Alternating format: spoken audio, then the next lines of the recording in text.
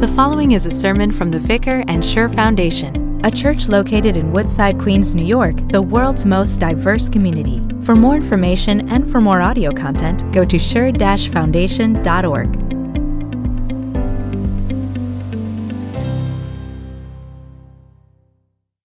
The gospel for today comes from Luke chapter 4, beginning at verse 38.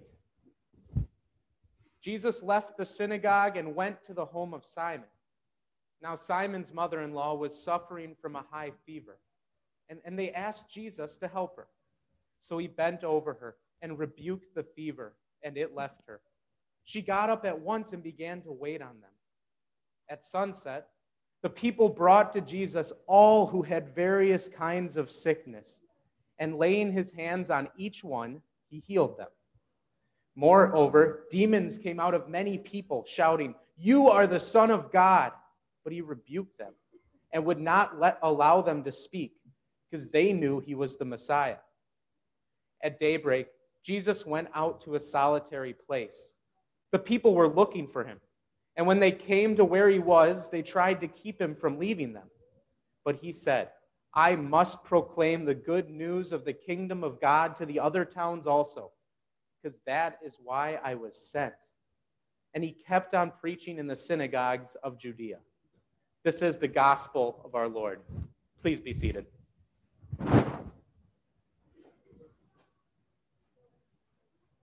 I want to know what it was like standing outside of Simon's house that night in Capernaum, because there was probably quite the crowd gathered, because Luke records for us that all who had various kinds of sickness, all these people from this village were coming to see Jesus with the hopes that he would heal them. I imagine there was a lot of excitement in that crowd, and the excitement just grew as you got closer and closer to the house, where you could hear the screams of joy from people who had just been healed. I bet there was also a little bit of confusion in that crowd too, with people wondering who this Jesus was and why he was here. Was he just a great teacher? Or maybe some people thought, well, maybe he's another great prophet like Elijah. But I can imagine that there was a ton of different opinions and arguments going on about who this Jesus was in that house. And that's really not that different than the world today. You'll hear lots of people with lots of different opinions about who Jesus was and why he was here on earth. Well, in the gospel text for today, Jesus is going to tell us why he was here on earth. And in true epiphany fashion, he's going to reveal what this message he was going to preach to people. See, before this, in the gospel lessons that we've had for Epiphany so far, it's been other people who kind of point to Jesus as the Messiah. We hear at his baptism, Luke records for us that heaven opens and God the Father says, "You are my son." Then last week we heard about Jesus at the wedding of Cana, where Mary tells those servants, "Do whatever he says," because she knew who he was. And then Jesus changes the water into wine, but it's not a super public thing. Only a few servants and his disciples realize the miracle that has happened. Well, today, in this town of Capernaum, we hear Jesus perform miracles hear about Jesus performing miracles in a much more public way. And he tells the people why he was there. Today, Jesus shows us that he is a man on a mission. And this mission that he's on, he shows us that it's personal. And he shows us that his purpose for coming is clear. This was a pretty long day for Jesus. Because in the gospel reading that we have for today, this is only the second part of his day. His day began like it did on most Sabbaths, where he was preaching in the synagogue. And people knew that he was a great teacher. And people were amazed when he taught because they said that his message had authority. But these people quickly realized that this Jesus wasn't just some great teacher, because at that synagogue, He drives out a demon out of a man who was possessed. So now, word about Jesus was spreading all over this town of Capernaum. And that sounds like a pretty full day, but Jesus' day is just getting started. Because then he goes home to Simon's house. This is Simon Peter, his disciple. And Simon knows who Jesus is, or at least he understands the power that Jesus has. That's why he and the other members of his household asked Jesus to heal his mother-in-law, who's suffering from a severe fever. And Jesus doesn't hesitate. He stands over Simon Peter's mother-in-law, and we hear that he rebukes the fever. He speaks, and it's gone instantly. Jesus is demonstrating his power that only God has. But it's after this that things get a little crazier. Because as soon as that Sabbath day ended at sunset, all these people came to visit Jesus. Luke describes it for us as all these people with various kinds of diseases. And Jesus goes to work healing each and every one of them. I think one of the most incredible things that we learn about Jesus in this story is the incredible love that he has for these people. See, Jesus was powerful enough that he could have seen that crowd coming, said one word, and instantly all of them would have been healed. But he doesn't do that. Instead, we see Jesus standing over Peter's mother-in-law. And we see Jesus with each of these people that come into this house. He lays his hands on them and heals them. And we don't get a lot of details about what this crowd was like, but Luke, who was actually a doctor, describes them as have various kinds of sickness. So you can just imagine everyone who was coming there. There's that man who had been crippled his whole life, being brought by other people. He had been looked down on his whole life, and here he is asking Jesus to allow him to walk. And Jesus heals him. Then you have that woman who had become blind later on in her life, in tears before Jesus, asking for the chance to see her children once again. And Jesus heals her. Or even that little girl that comes who just has a cold, but Jesus lays his hands on her and heals her. Jesus shows how much he personally cares for each and every one of those people. And this same love that Jesus shows to these people is the same love that he has for you. Jesus loves you personally, and he loves you deeply.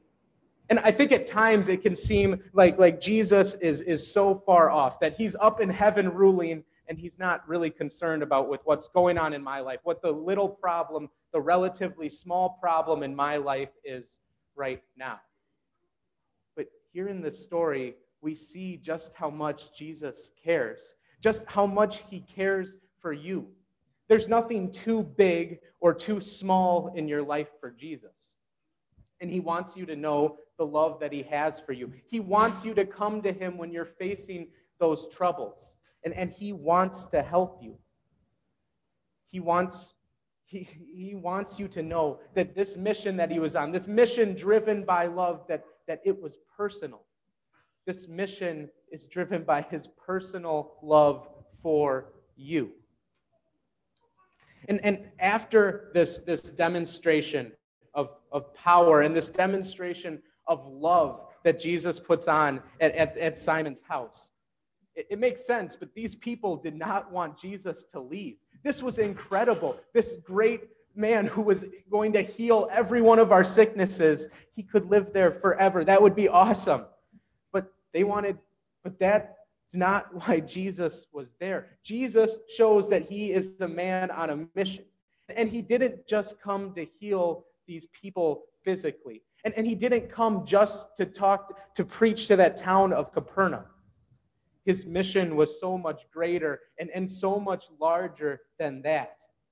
Jesus knew what his purpose was. And he wants us to know what his purpose was too.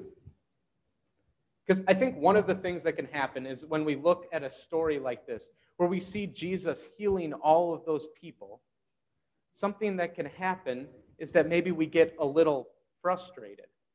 Because we see Jesus healing all of these people, and you start to wonder, well, why isn't that kind of healing in my life? I am going through stuff right now. I'm suffering. I need this kind of healing in my life. Or I know someone who is sick. Or maybe it's more accurate to say I knew someone who was sick and they never got better. So what's the point of Jesus showing us these miracles? Is it just false hope? Well, Jesus' mission wasn't just to be a great physician. And as incredible as these miracles were, as much as they helped these people, it didn't fix the real problem. Because as amazing as these miracles were, as much as it changed these people's lives, these same people that Jesus healed, one might even get sick again. And even if they went their whole life without getting sick again, one day they were going to die. And it's because of a disease that plagued all of them. And it's a disease that we have in us too. And it's sin. And this disease is terminal. This disease, the only way it ends is in death. And without Jesus and without his work, that's not just physical death, that's eternal death. Jesus was on a mission to cure that disease. And Jesus' miracles did serve a purpose. They pointed to who Jesus was. He demonstrates this power. He demonstrates that he's our good and loving Savior. And every time that Jesus performs these miracles where he heals people, he really gives us a glimpse of what that kingdom of God is like. He gives us that glimpse of, in this visible way, on a much smaller scale, Jesus is reversing the effects that sin had on this world. Because sickness, disease, and death, those are all results of a world that's been corrupted by sin. But Jesus is here at work reversing those effects. And Jesus, these miracles show us who he is. He speaks and sickness is gone. He speaks and demons leave. The demons recognize what this means. They even call him the Christ. But Jesus silences them. He doesn't allow this demon who's tormenting a person to proclaim who he is. Because Jesus is going to do that himself. Jesus makes his purpose of being here clear. See, when this crowd tries to get Jesus to stay, Jesus tells them what his mission is. He says, I must proclaim the good news of the kingdom of God to the other towns also, because that is why I was sent. Jesus makes his purpose clear. He has good news to tell, good news about the kingdom of God. And this message isn't just for those people in Capernaum. This message isn't even just for the Jews. This message is for all people. Jesus is announcing that there is going to be peace between God and man once again. Jesus is announcing that our greatest disease would be cured. Jesus announces that God's plan of salvation is happening, and it's happening through him. Because Jesus was going to preach this message all over. Jesus was going to do even more than that. Not only was Jesus going to preach this message of God's plan of salvation, Jesus was going to fulfill that message of salvation. Because Jesus knew what our greatest disease was. He knew that sin that's in each and every one of us. And Jesus also knew what the only cure for that sin was. And that same love that caused him to lay his hands on those people and heal them is the same love that took him to the cross, where he took all of our sins and put them on himself. That love on full display as we see our Savior suffering and dying for us. Where he once again proclaims that good news, where he proclaims from the cross, "It is finished. The price for sin had been paid." And then he proclaims that the kingdom of God is truly ours, and that even death has been defeated as he rises again from the grave. This is the good news of the kingdom of God that Jesus had to preach. So listen to his message today. If you're looking for healing in your life, we know that we're looking to a Savior who loves us so deeply. And a Savior who loves us and still speaks to us today through the Bible. The Savior who assures us that even though one day we will face death, he assures us that this voice that proclaims the good news of God is the same voice that says, "I am the resurrection and the life. He who believes in me will live, even though he dies." Jesus reveals what his mission is. Jesus was here on a mission to make sure that you would live in God's kingdom forever, where there would be no more sickness, no more disease, and no more death. And we will live with joy, in joy with our loving Savior forever. Amen.